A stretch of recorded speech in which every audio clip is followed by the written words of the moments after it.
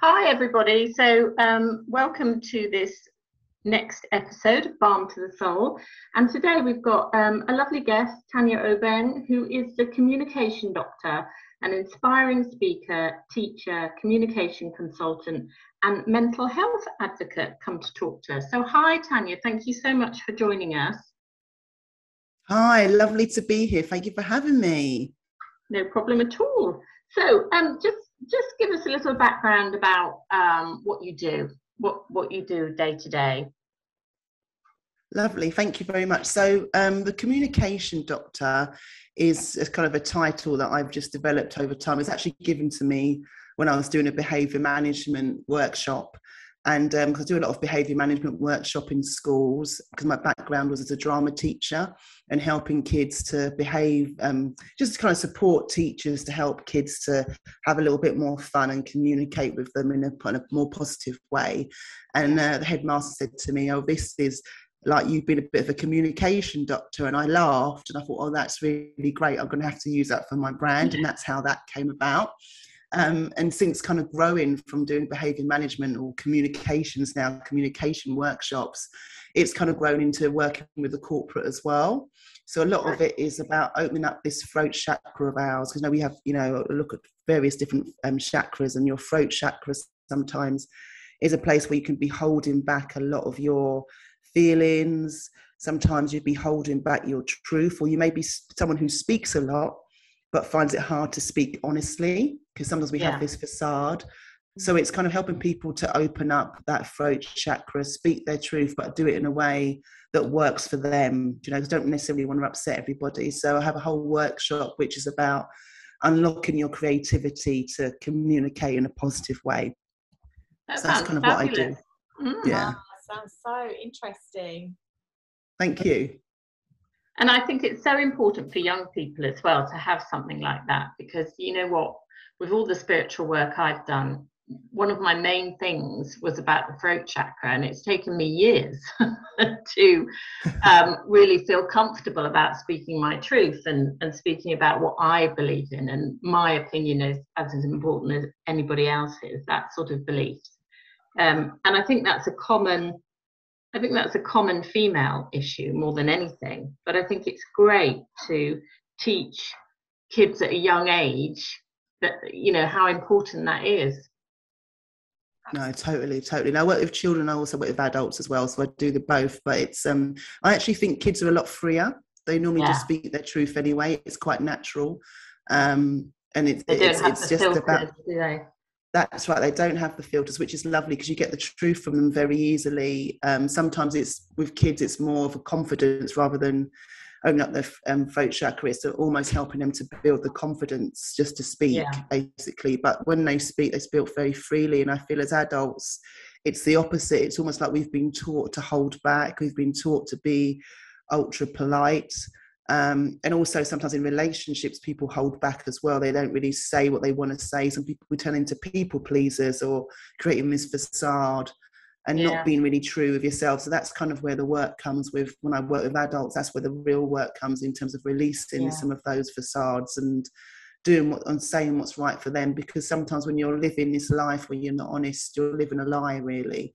And that affects you, and it affects your body, and as you probably know, the spiritual people, you can suppress a lot of those feelings in your solar plexus because you're not expressing yourself. So you get a lot of suppressed energy, which can cause a lot of other problems. So it's really important to find that balance with oneself, I feel. Yeah, definitely. And I think, a lot of children, and I know sort of my generation as well, you're always told to be seen and not heard. And so you were encouraged to be quiet, basically. I was told when I was younger. My mum used to say little girls should be seen and not heard. That's that makes a big difference, doesn't it? As you're growing up, you're never going to forget that. You're never going to forget what you were told when you were younger, because that's just ingrained in you, isn't it? Yeah, I think so. And then I think I very much relate to the fact, you can get lost in a relationship because then you don't speak up. You're frightened of upsetting your partner or whatever, the family or whatever, so you keep quiet. And yeah, and it can be quite hard to untangle all of that, but to have that freedom of speech is a fabulous tool. I think it's a great life tool. No, definitely, no, totally. And we're all forever learning. I always say, it's we all go through a process, and the more that we do it, the more that we learn more about ourselves, the more that we open up. So that's really a process, I feel. Yeah. That's fascinating, Tanya. So do you, Tanya, do you do sort of one-to-one with people, or do you do sort of group sessions, or? I do both, actually. It's lovely. Over August, I had a couple of corporate sessions, and that was with large groups, which was really lovely. But I also work on a one-to-one. So I do both. I do like working on the one-to-one, but it's a little bit more intense. It's more like therapy. So I kind of get to use a little bit more of my psychodrama therapy background when I go on the one-to-one to really help people to, work through this stuff. So it's a bit more intense. In the group, there's a lot more that you can do in terms of workshopping stuff to get other people to talk, and it's a lot more, you feel more supported. So it's almost like choosing whether you're that sort of person that likes to express even in a group, or if you're the sort of person that likes to express on a one-to-one. So it really just depends on your personality. Yeah. So you do sort of like group sessions. Do you do sort of like role playing with them? Do they do that sort of thing? Do they? Yes, I do. I do a lot of, because my background is drama. There's a lot of role play in there, and sometimes we use characters. And when you use the characters, you can see yourself. So for some people, they can start to see themselves. And sometimes I might need to give them scenarios and scripts, all that sort of thing, so people could have a look at themselves and think, oh God, I can really identify with that character, or the archetype of that character. So there's a lot of drama that's kind of used within those sessions, which actually sounds really scary, but it works really well. And I always say you don't have to do the drama necessarily. Sometimes it might be a couple of people that do the drama, and other people just watch and reflect on some of the characters. So we're more looking at characters and archetypes through the drama to help people to recognise certain things, because sometimes it's easier to do that than to talk about what's really going on with you. So some people, especially in a group, you're not going to, it's not a place where people want to kind of air their so-called laundry, but it's a place where they can reflect and write down, use their kind of books, their workbooks, and journal about stuff to work through stuff. So so it's really, really, really helpful in that kind of a way. So group sessions are definitely run in a very different way from the one-to-one. One-to-one's very revealing because it's just me and that person. They can just reveal, and it's a bit more like therapy. But both work very well, just depending on the circumstance, depending on the company, depending on the company's culture. I kind of have a look at all those things when I work with different people.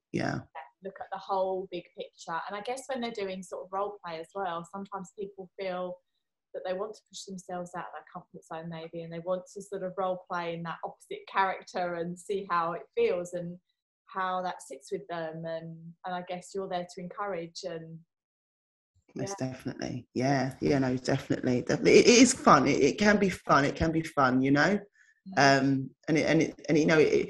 think you have to have the experience. It's always best. I always say to people, come and do a masterclass. You have to have the experience first to see what it's like, because I suppose it's hard to explain unless you do it. I feel people more learn from the experience of doing it rather than kind of talking about it. But it does work, and people do reflect. Oh my God, I can really see myself in the character Sue or the character Anne, or whoever the characters are. And that kind of works without revealing who you really are or what's Excellent. I think that sounds great. So Tanya, what do you do when the going gets tough? What are your spiritual practices that you sort of turn to when you feel like you need a little boost? You know what, that's really interesting, because over the years things have changed for me. Meditation's always been key. That's been something that I've been doing going back to 2005. And there's a bit of a story attached to that, but I won't go into that in depthly. But I've been meditating from that long, and gone from doing crazy meditations for over an hour and so, and then realised I don't have to meditate for an hour all the time. So it's more of like a 10-minute job now. So meditation is very much part of my life skill. I mean, I also am a Bach flower remedy practitioner, so I tend to use a lot of the flowers as well.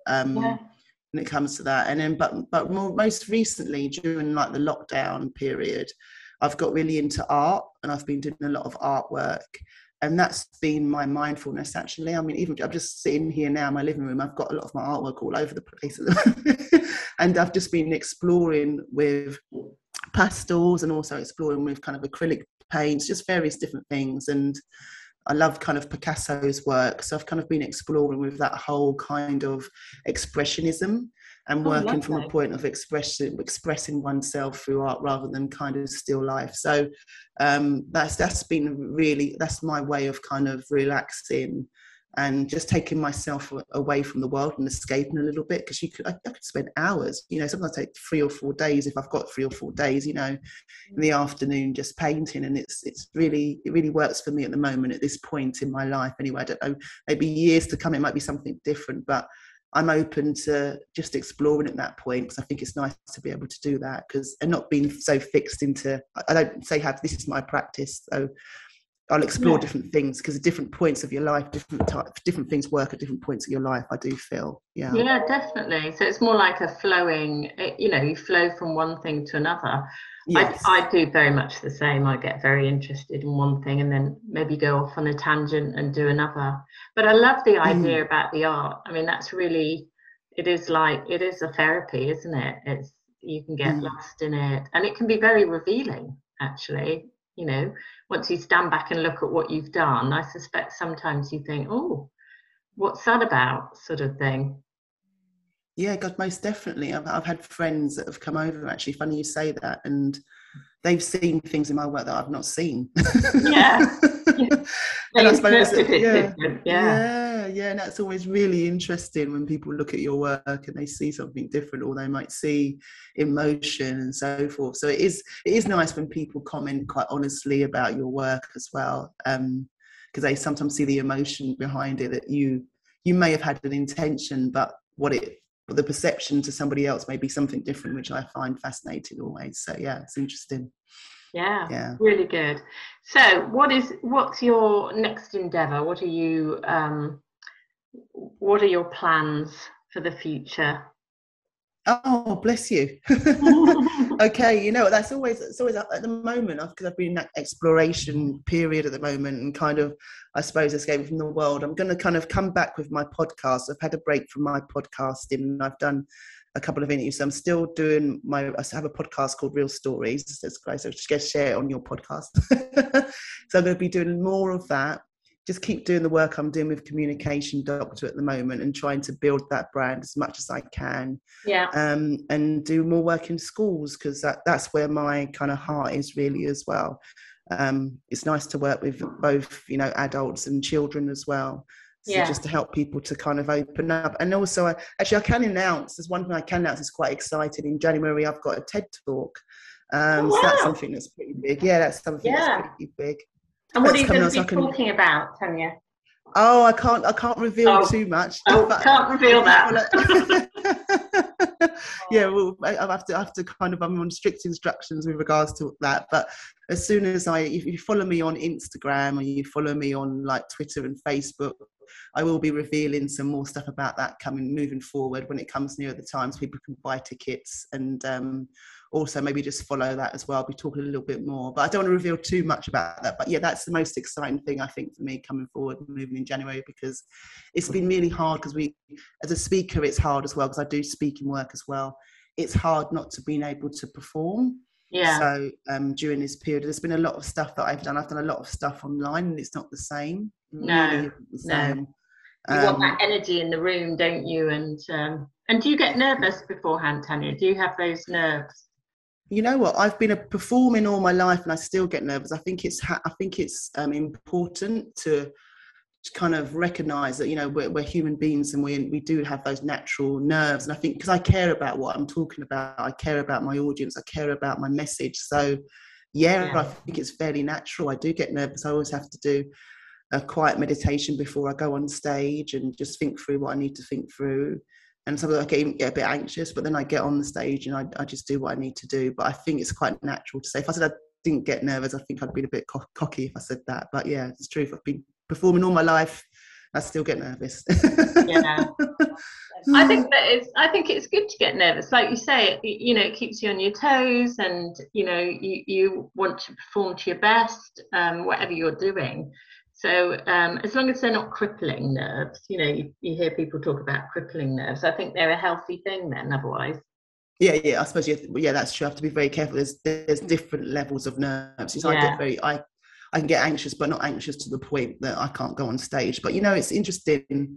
Prince, you know, also known as a symbol, he used to have real anxiety issues and that, and he's an amazing performer. So it happens to the best of people, you know. Oh, absolutely, absolutely. Yeah, I think lots of people have nerves. Sorry, Liz, what were you saying? I was just going to say, we forget that though, don't we? We look at these people and think that they've got it sussed and that they can get on stage and they can, you know, just crack it. But actually, we're all human and we all have, you know, those feelings, don't we, of nerves and a bit of pressure and anxiety. And so, yeah, it's all quite normal, really, isn't it? No, totally. I think we need to speak out about that a little bit more. Actually, that we do get nervous, that we do have a process, and you know, because some people think they're invincible, and it's just so important to say, "Hey, I get nervous too," and it's human, you know, it's natural. Yeah, definitely. Oh well, I think that sounds all very exciting, and I'm sure we will be following along, and we wait to hear what it's all about, your TED Talk, and maybe we can have you on again talking to us about how it went, what it was all about. That'd be lovely. Yeah, no, totally. I'd love to come back on the show again and talk to you about it nearer the time and so forth, when I do a little bit more of the advertising. But I'm really when you're allowed to reveal. Yeah. Yeah. I know it's all of these things, you know, so you can't say this yet, you know, because when they're going to have to put out the program and so forth. But I'm really excited. So just excited to be in front of an audience, you know. I think the audience, sounds brilliant. Well, thank you, Tanya. Thank you so much for coming on to Balm to the Soul. We really appreciate it. We love having some guests, different people doing what they do, doing it really well. So it was lovely of you to come and talk to us. And I'm sure we will speak to you another time. Oh, thank you so much for having me on the show. I've really enjoyed talking to you ladies. It's lovely to be part of your journey. Yeah, definitely. And people can find you on Instagram, can they? And sort of social media. Yes. So on Insta, I'm Tanya Communication. On Facebook and Twitter, I'm Tanya Communication Doctor. You know, communicationdoctor.co.uk is my website.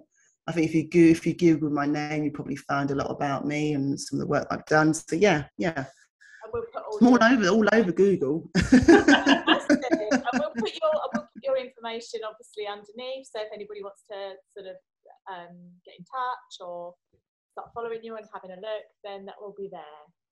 Lovely. Thank you very much, guys. Really appreciate that. No problem. It's lovely to have you. Yes. Thank you again. Bye for now. Bye. Thank you. Bye. Bye.